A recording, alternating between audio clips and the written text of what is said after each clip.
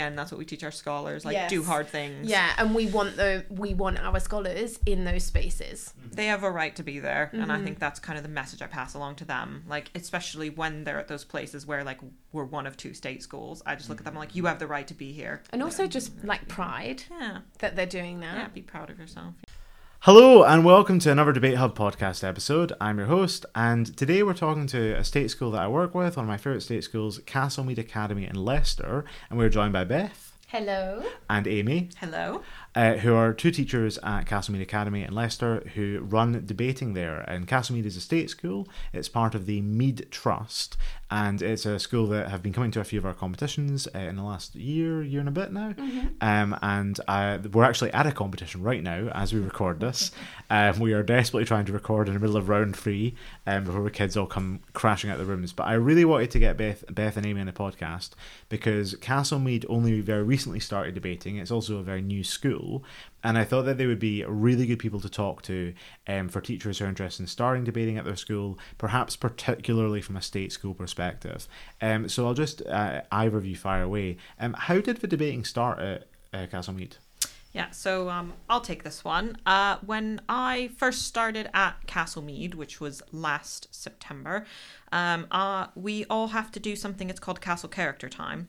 So on Mondays and Thursdays at 3 o'clock, all of the scholars have to do an extracurricular, and the teachers run these. I always knew I wanted to do debate. I'm quite passionate about public speaking at school generally, kind of the confidence that it gives kids.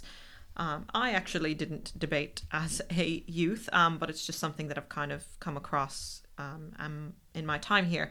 So anyways, I knew that's what I wanted to do for Castle Character, so I set it up, and got some scholars involved on the Monday and the Thursday.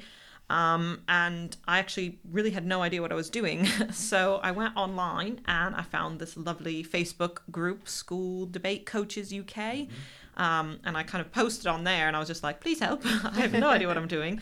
And actually, I think, Michael, that's how I got in touch with you. And then, it kind of took off from there. It was something I was interested in, and I just decided to kind of follow the thread there. So. Yeah, and I think naturally as it grew, I was doing something else and then joined on. We became friends anyway, and then I thought, oh, okay, yeah, debate. I'm really passionate about oracy. And it also became, I think, quite apparent to you early on that this is a 2-person job. Yeah. Yes. Yeah. Yeah, I think a few things I would just highlight there. Yes, 2-person job. This is something Kate and I have talked about a lot. Is we would not be able to do this without each other. Or Kate would probably be able to do it without me, but I would not. And also, you guys were not super experienced debaters, really not experienced debaters at all. No. And that hasn't stopped you, which I think is really key. Just one small thing as well. When Amy and Beth say scholars, that's just how you refer to all. Yes. Sorry.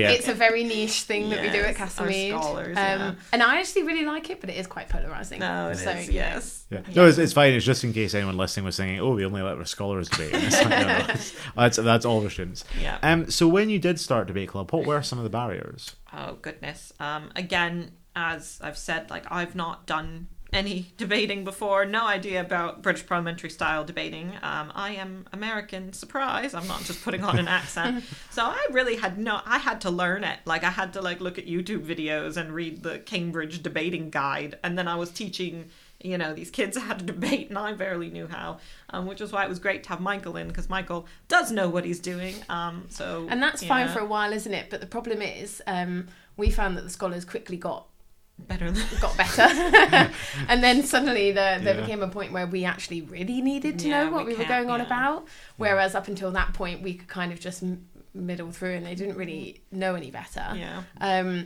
Alongside just like general teacher things like workload and finding time. Our head teacher is really, really supportive, but still trying to find the time within our timetables to do all of this has been challenging. Yeah. So I would probably envisage that's like a very common barrier to setting up these things. Yeah, and one thing we always say with that is we have nothing but sympathy, obviously, for time-strapped teachers. Definitely try to not duplicate work is one of the things we always say, and I think that's why, obviously, with you guys, I've come up to Castle Mead a couple times now and run workshops there, and that's part expertise, but it's also part workload. Like, it takes a lot of time to prep these workshops and these sessions, but like I've obviously done a bunch. Hopefully as well, now that we've got the debate hub up with the resources, I think I've probably already sent you guys stuff at various points. You have done. But yeah, that's going to be a great resource for us to use, especially because we are getting more new debaters in. So yeah, definitely it's been very helpful in terms of not having to then completely plan sessions from scratch.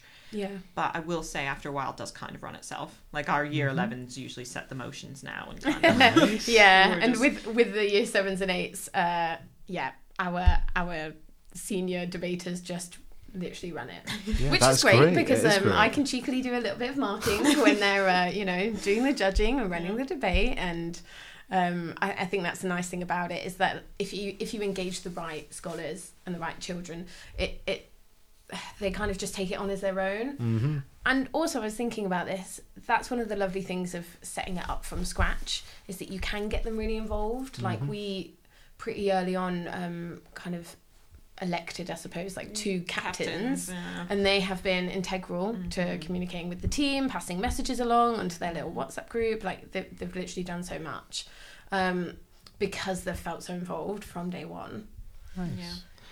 Yeah, and that's something it's a real advantage of debating if you can get your older kids involved, because of course, again, it saves time. It is also great for those kids. Like we see here with our older ones who are coaching year 7s or our ones who are coaching year 5s, like they do act up. It's a big learning experience for them, and it's also really good, I think, for young people to have that experience of having to control younger kids or having to explain things in a way that is actually clear to a room full of people who may not be fully paying attention, and these are all like really, really important life skills.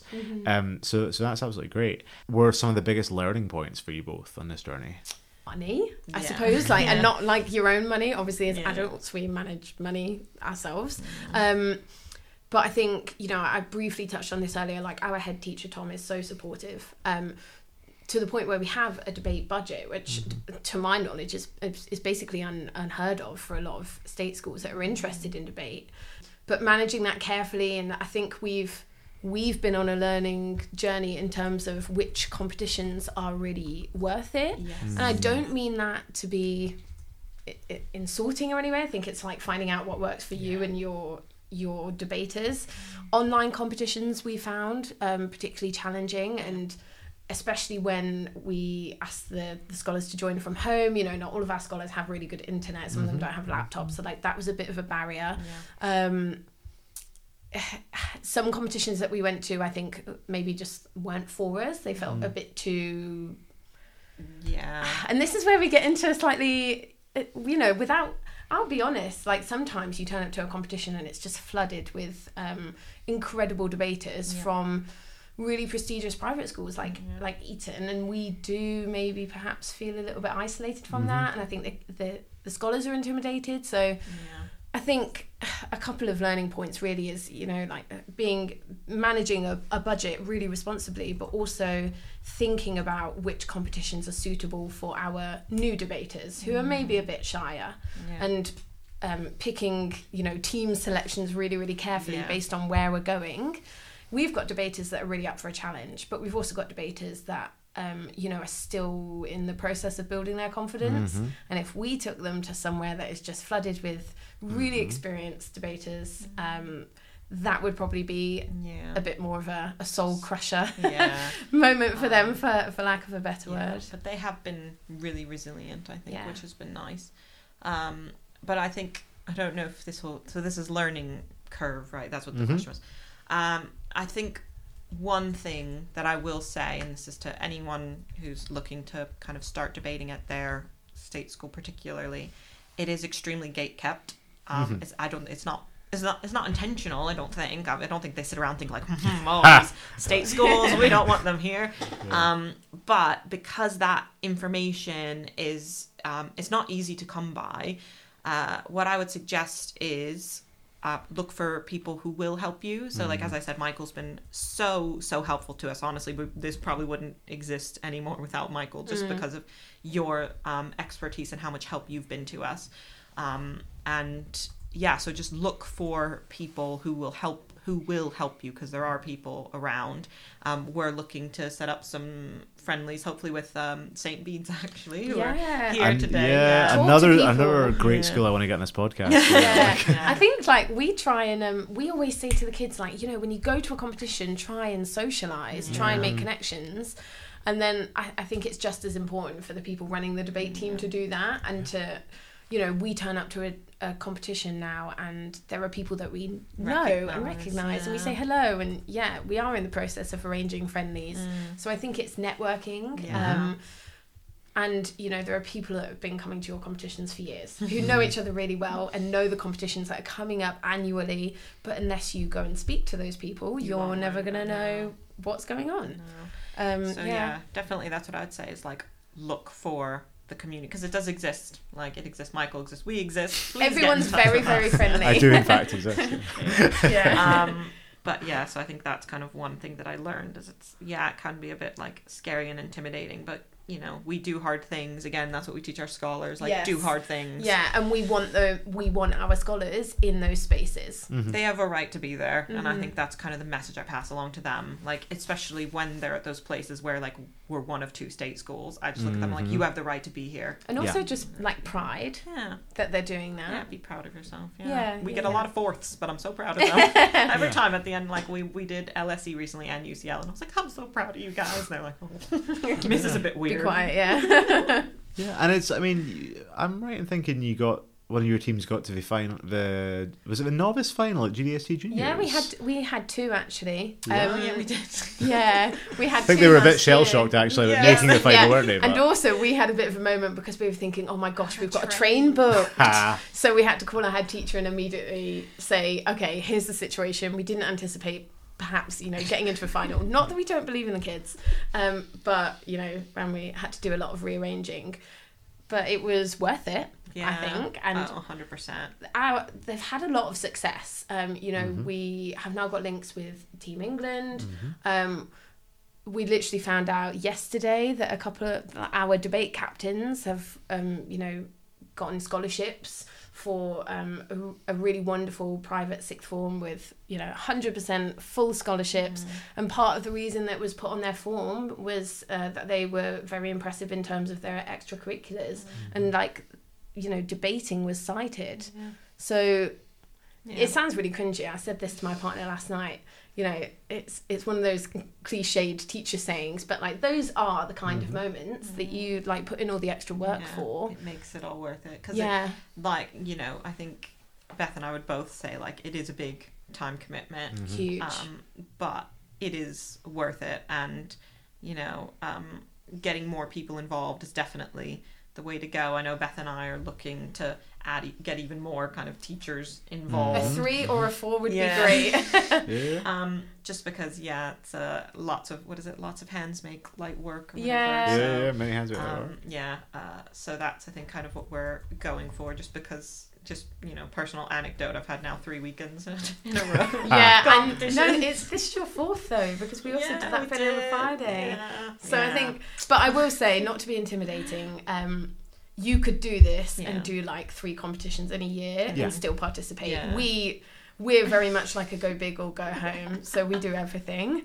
And that's currently what we are able to manage and like want to do. But maybe in a few years we'll just be really, really picky. Like, you can just go to a few and still feel really successful and become part of the community. You don't need to go to everything. No. We're just keen. We're just really keen. Yeah, we are. And we're looking to do more. And this is why, like, I love that you have this podcast. I really want it to be more of a thing. I really want it to be a thing in the Midlands. If you are a school in the Midlands, please get in touch. I actually do though, like, because even though you probably don't know how to directly contact Beth and Amy, you can get in touch with Debate Hub, debatehub.co.uk, contact us. I will put you in touch. Like, we've already, in fact, of course, we have a sister school at Southampton, Nottingham Girls, and we've had 2 events, I think, with Nottingham Girls, and they've just been in touch again. So they have like a busy busy autumn term, but they are back on board. Yeah, and an extra selling point equally, we're talking to Nottingham girls about, I think we're maybe going to ask them if we could share some of the transport costs. So from a pragmatic point of view, like if you're a school in the Midlands and you just think you can't afford it, the more of us that there are that are willing to take part. Share a bus. Exactly. So there you go. Definitely get in touch with us. We did that last year with, I think it was like Ibstock, Dulwich and St Paul's Girls and us, I think all shared a bus to Cambridge. So I mean, it's sensible. Like trains are an outrage. Don't want to get too political. Nationalise them immediately. But they are a total mess. And like shared costs is a good idea. This Wednesday, you are running a competition. Yes. Can we hear about that? Oh, this is the love and both the love and the bane of Amy's life at the minute. You go ahead. Yeah. So we decided to do a kind of a soft launch with our within our trust within TMET, and we're doing a year 6 and 7 debate competition hosting at our school on Wednesday morning, and we're doing 3v3, so slightly altered style, just because we figured that would be easier for them, and I think we're doing like 3-minute speeches, so it's very different, and our team is essentially running it. They're running it. Yeah, they're going to be the judges. They're going to be your debate team. Yeah, yes, nice. Your students. The debate team is running it pretty much. Beth and I are just there to. I think we really believe in delegation. You've got to. They're a resource. Use them. Yes. I figure we've been trying to push debate as well with our year 7s, because we just think, how great is it going to be with them in 4 years? So we are running that. Hopefully it goes all right. I mean, there will be some kinks to iron out, I think, and probably more learning moments from running that.